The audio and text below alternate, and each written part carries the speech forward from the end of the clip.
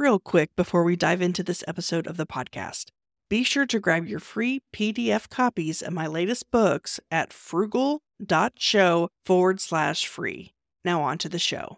This episode of the podcast is brought to you by a new sponsor, Captivate.fm. Are you considering starting your own podcast? The first thing you are going to need is a podcast host. The podcast host I use and recommend is Captivate because they focus on growing your audience and show. Some of their features include unlimited podcasts and storage, web player calls to action, one-click sponsor kits, private feeds, promo links, link shorteners, detailed analytics, integrations, and more. Plans start at just $17 a month. Start your free 7-day trial at thesarahstjohn.com/getcaptivated. That's THESARAHSTJOHN.com/getcaptivated.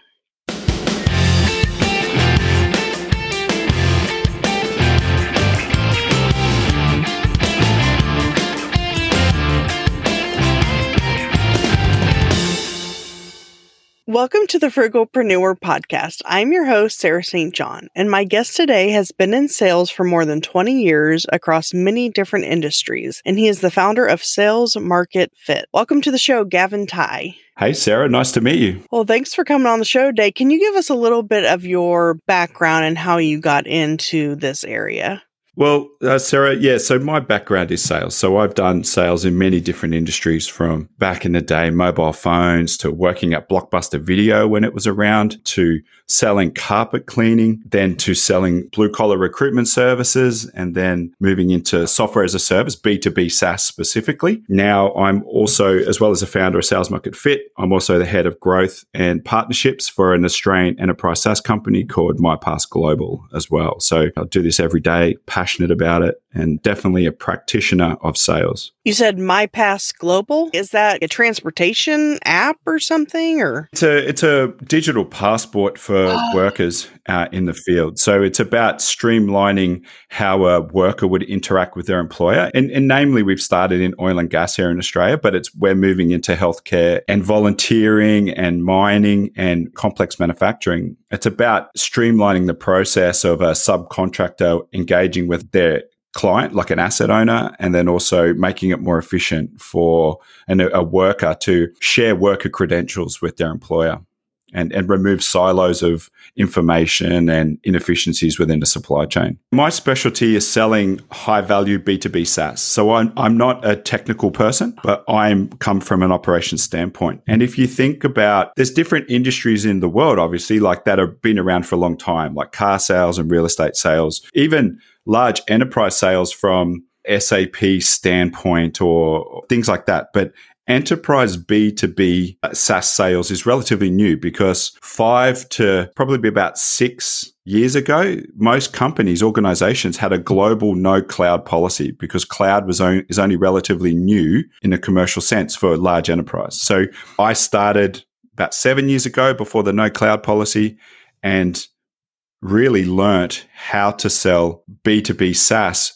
with a high ticket value of $20,000 to $40,000 a month in a previous company. And with such high value, it really shows flaws in the sales process and how people buy to improve that experience for both the company I work for, but also more importantly, our target clients as well. Really, at the end of the day, I was responsible, along with the founder, whether that company I was employed for was succeeded or failed. If I couldn't figure out a way to sell, we'd run out of runway and the company would fold. And luckily that didn't happen because I solved the problem. So I was looking at your website and there was something about selling being different now because the buyer is sophisticated or more sophisticated now than they used to be. Can you kind of explain that a little bit? So if we go back before, when a salesperson, you would have traveling salespeople, sales were largely built on relationships. So there was one person who would go around and they would know all the CEOs or all the buying personas in a business, and they would largely get opportunities to sell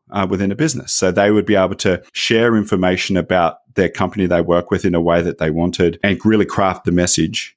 Now it's changed where there's so much access to information that the buyers can easily draw their own conclusions to what they want before they engage with you. If you think about it from your own perspective, Sarah, if you want to go buy a car, you don't call a salesperson straight away. What you do is you do your research online. You'll go and look at 3 or 4 car companies and you first understand what you want. So you'll have a problem. You know what problem you want. Then you'll do your research. So you'll do requirements gathering. And then once you're ready for that, then you might go narrow that down to 2 or 3 or 1 or 2.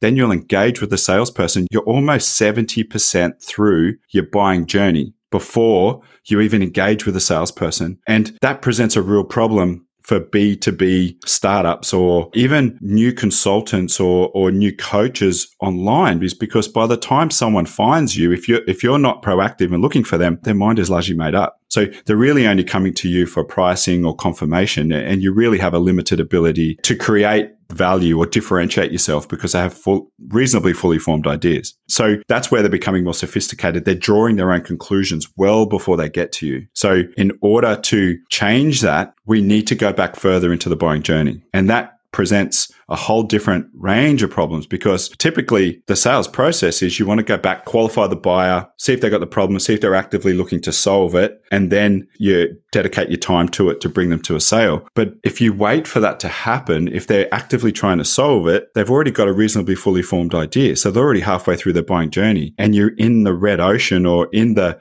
playing field within competition that's been around for such a long time before you, or potentially a long time before you, you're at a disadvantage. So you need to outthink the competition and go back further into their buying journey and shape their thinking and lead them through and be more influential on their buying journey and actually know the journey that they'll go on to get to a position to be able to buy. And that changes with the different types of markets, different type of people you engage with as well. So how does one go about doing that? I guess I'll use my business for an example. So I recently launched a podcast production agency. So I guess if you want to use that as an example, or if you have another example, that's fine. How would you, first of all, know who specifically you need to talk to? I mean, I have a general idea, obviously, either people who have podcasts or people who are thinking about it, but that's not going to always be clear if they don't already have one anyway. Mm-hmm. If they're thinking about it, that's not always going to be clear. And then how do you, I guess, kind of like what you were talking about as far as kind of getting ahead of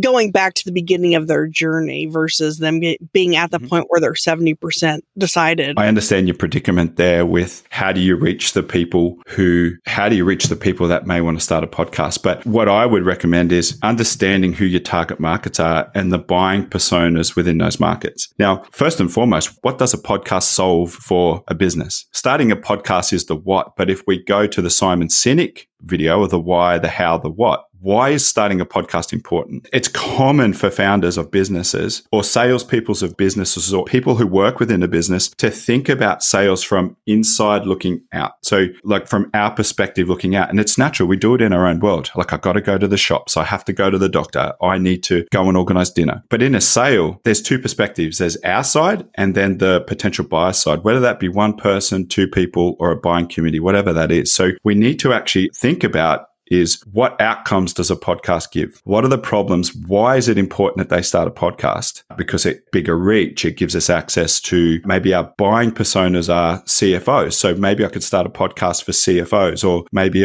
it's for coaches to interview CEOs because they're our target client or something like that. It gives you access and visibility to them. Okay. Well, then once you understand that gives us visibility. Well, what's your challenges? And ask you different questions. All of a sudden, you're not speaking about the podcast. You're speaking about what are your problems in getting access to your target clients within a business. Well, I can't get them interested in talking to me. Okay. Well, what have you tried? Well, I tried cold outreach them, but they're not interested. Okay. Well, consider podcasting and talking about this topic, and that might give you better access to them. Okay. Well, that's a different conversation then. Whatever that topic that may be relevant to a CEO, you can interview them. Leadership, building a brand, growing a team from 50 to 150 employees.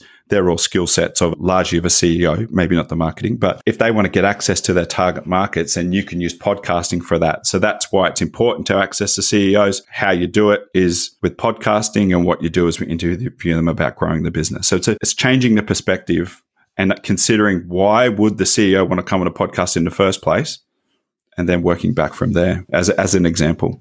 I guess I've thought about that in a sense, more kind of a broad perspective. But yeah, that makes sense. Yeah, I appreciate that. What the challenge with online is people typically, like I mentioned before, we all make decisions the same way, and businesses are made up of people. So they still make decisions the same way. It just gets more rigid as an organization grows. So what we have is in our world is we have a problem that we want to solve or something we want to gain. Then we'll go and look. We'll go, what do we need to do to solve that?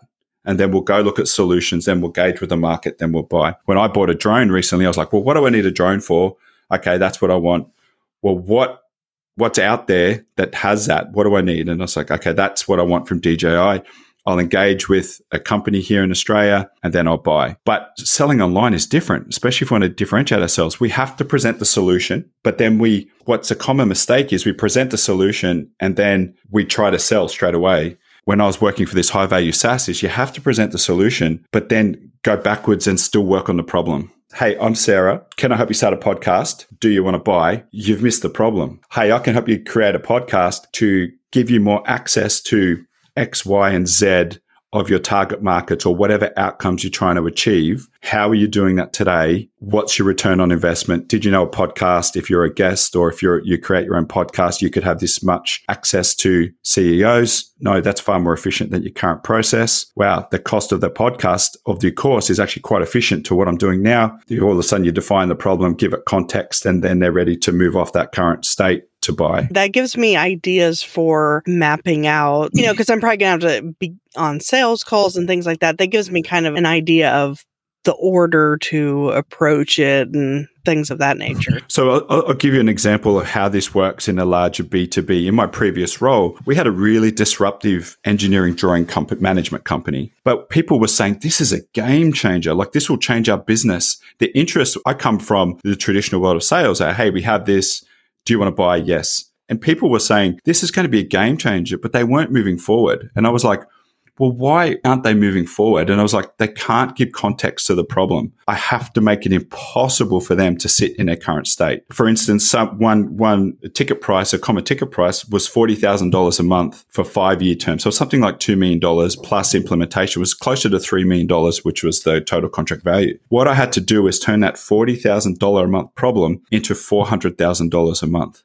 So I needed to use my expertise in understanding the problem space into quantifying it through a calculator or a risk matrix in this case, because it was for asset management and engineering, but presenting it in a way that they were familiar with to go, wow, this $40,000 per month is a great solution for $400,000 or $800,000. That's a 10x return on investment. First and foremost, I can't waste this much money anymore. Okay, now I need to move out of this state. It's uncomfortable. I need to move forward to look for a solution and then show the value. So my advice to you is, if you help someone do something, measure their current state of not doing it. Find out a way is, what's your opportunity cost of doing it? It's not so much the time, but if you're doing it in an efficient way, if you can't get access to one CEO a week or one every fortnight and you're having struggling to do that, you're not building rapport, what's that costing you? What's the opportunity cost? And figure out a way to measure that so they can see it, so they can feel it and see it. Oh, wow. Yeah, that's awesome advice right there, because a lot of people are like, well, I don't want to spend $1,000 on that, or what's my ROI on that? But if, say, having a podcast will, let's say it costs them $1,000 a month for my services, but they're able to talk to people and land a $10,000 client because they have the podcast. That's kind of what you're talking about, the 10X thing, and being able to show them. Of course, I guess you first need to understand what business they're in and how much the client is worth to them or whatever it is that they're selling, and then some math with that. Correct. So, but there's also direct benefit and indirect benefit as well. So the client is $10,000, which is immediate direct benefit, but there could also be indirect benefit of repurposing that content, maybe getting guest speaker spots on other podcasts, but also maybe speaking at engagement events or engaging at conferences, or there's a lot of other indirect benefits they may or may not considered. So you, as a subject matter expert, as a podcast coach, it's your job to highlight the step 2, 3, and 4 indirect benefits that you know comes from having a podcast that they may not have considered. So in your world, you know the advantage of podcasting well, you should know the advantage of podcasting intimately. In my world, with MyPass and Sales Market Fit, and when I was at another company called Redeye, I knew the indirect benefits, which are not easy to see. And it's my job to point them out, to turn that problem from $1,000 a month into $10,000 benefit, plus a $20,000 benefit, plus a $30,000 benefit in the long run and medium term. All of a sudden, you've turned that $1,000 cost into $30,000 of benefit, overall benefit, direct and indirect.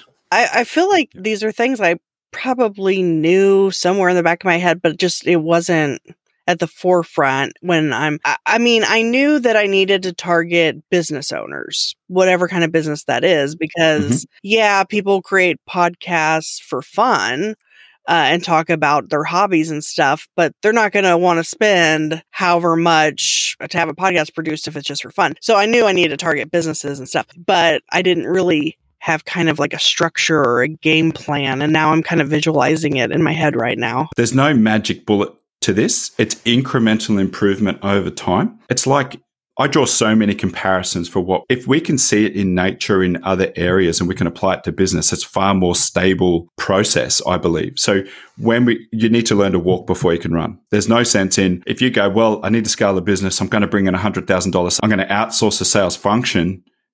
You don't know whether they're right or not. You don't have the framework to say, hey, this is the path to success. You're really outsourcing and hoping. And that happens a lot with business as well.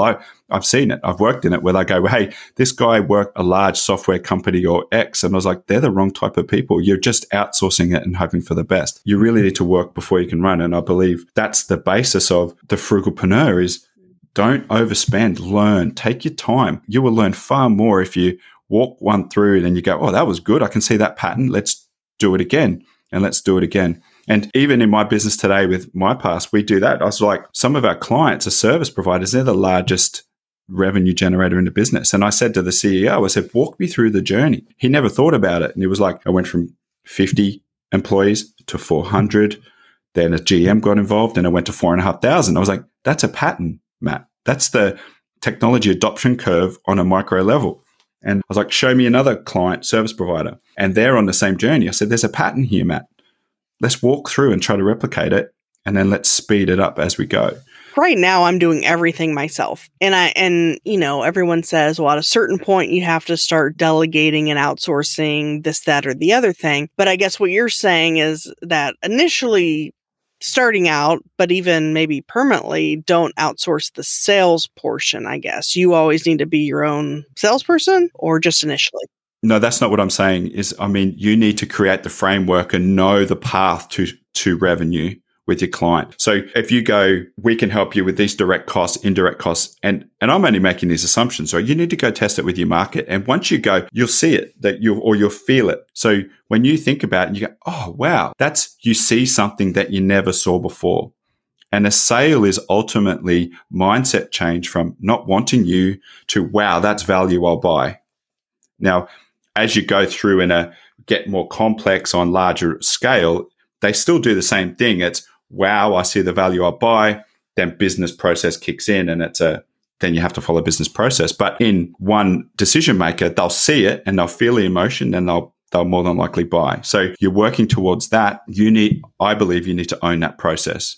So you can say, I know that we need to do something like this to get them to see it, then they'll purchase. Because then you can hire salespeople and you go, this is the process to revenue quicker. And you can manage them through that, your sales team through that. Tell me, have you done this problem definition exercise with them? And they'll go, no, I haven't. Well, that's why it's not moving forward. It's when you don't know how to get them to revenue and you outsource it, you're throwing the dice. So do it yourself first, understand the framework. Once you see that it's working, then you can outsource and provide the framework to those salespeople. Yeah. And the framework doesn't have to be perfect. You can know that it gets there. Then you can go to a team, critical problem solving. And like our CEO in my business now he knows how to get companies through tenacity but he has all this intrinsic knowledge or tacit knowledge I need to pry out of him and put into a process and go, yes, that doesn't work for a salesperson, only works for a founder. Yes. And we'll add it.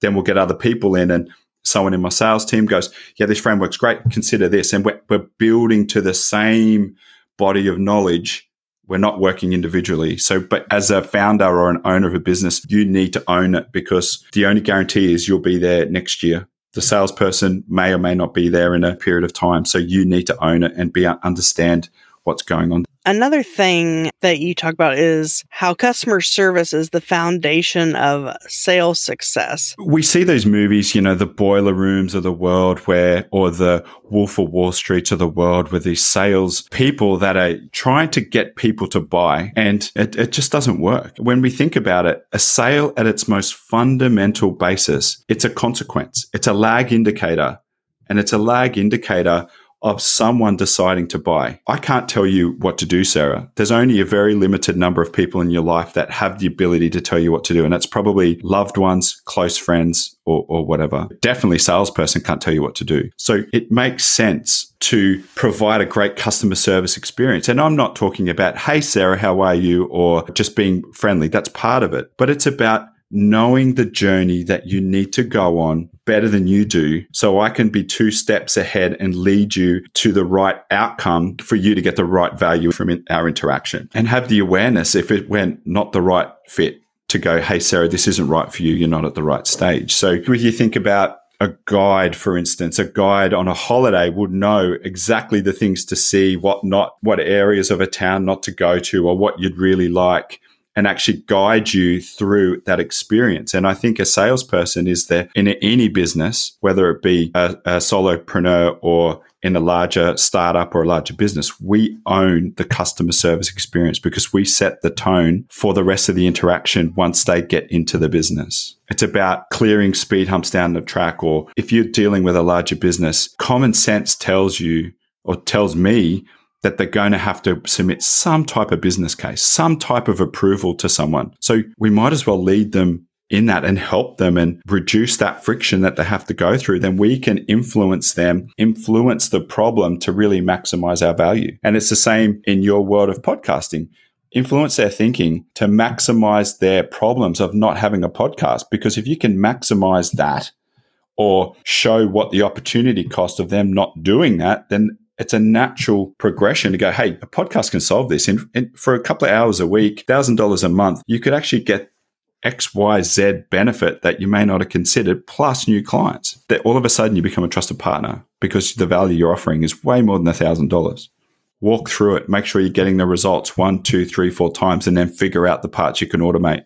Because you don't want to be doing that every time. You want to get more efficient as you go. And, say work takes 5 hours in your case, to get a client to say yes, for instance, for $1,000. For the first one, you go, okay, well, what can I replicate there so I don't have to do 5 hours? How can I get it to 4.5? Or how can I get it to 3? Then how can I get it to 2.5? And then you go, well, hang on, I can't go any further than 2 hours. 2 hours is what I would typically need to do to get a client. That's how much I need to spend with every client, more or less, on average, to get them to say yes. And that's incremental improvement over time. Yeah, awesome. And what does your business sales market fit? What exactly do you do or help with? Sales market fit is about changing founders and their team, sales team, or anyone who is being part of a sales process. It's changing the perspective of, it's not about us looking out to the sale. It's about how we're received and how we position our message to help people with mindset change from, hey, I don't know who you are, to, wow, I really need what you're offering and buy. So it's about helping a company understand and find the right sales approach for their tiers within their markets and their buying personas, and then creating the tools in each one of those stages to not sell, but just to move them from one stage to another. I think about it like a game of golf. You can quickly lose a game of golf on the first hole. You can't win it, but you can definitely lose it by hitting 20 or something like that. So sale is like that. You could go in and approach someone and quickly break all rapport, not get a chance for a second conversation, and that's a sale gone. You might not get it, but you can definitely get to the next stage of a discovery call or a bigger call or whatever your sales process is. It's about that. And I think you had mentioned before we started that you have a free download and a calculator. Yeah. So I have a 3-step sales strategy for B2B. It's the activity calculator is, what revenue goals do you have for the year for your business? And then you really need to turn those goals into action. So what actions do you need to take on a week-to-week basis to actually deliver those goals. And knowing through a sales pipeline that, people fall out over time. I'm definitely going to need to grab that myself. And where do people go to get that? If you go to go.salesmarketfit.co/guide, you'll be able to download that from there. I've got a page there where you can download that content. I'll also have show notes with a link to that and different things we talked about at thesarahstjohn.com/Gavin Tye. That's GAVINTYE.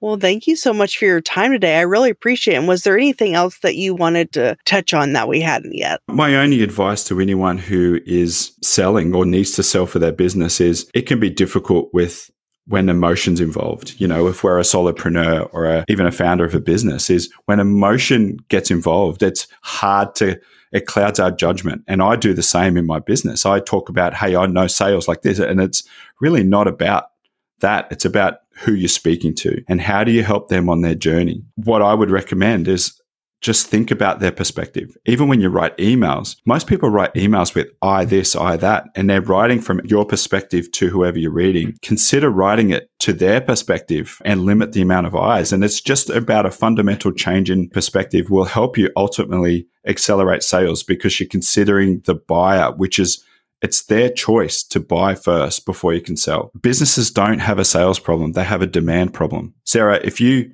could sell 20 courses tomorrow, that's not a problem in your business. The problem you have is demand. How do you get people who want 20 of your courses tomorrow? So if you work on the demand by creating demand, then the rest will work itself out. That's my advice. And I live by that every day in what I'm doing and everything. My mission is to help people and businesses. I've learned a lot that I'm going to implement right away. So, and I imagine the listeners will have a lot to implement as well. So thank you so much again for your time. No worries. And and I can be contacted on the website. If anyone has any questions, I'm more than happy to share my experience as well. So thank you very much for your time, Sarah. And if there's anything I can help you with, please let me know. Be sure to grab your free copy of my list of 27 tools, resources, and software programs I use to run my businesses on a tight budget. You can get it at thesarahstjohn.com/27 tools. That's THESARAHSTJOHN.com/27 tools.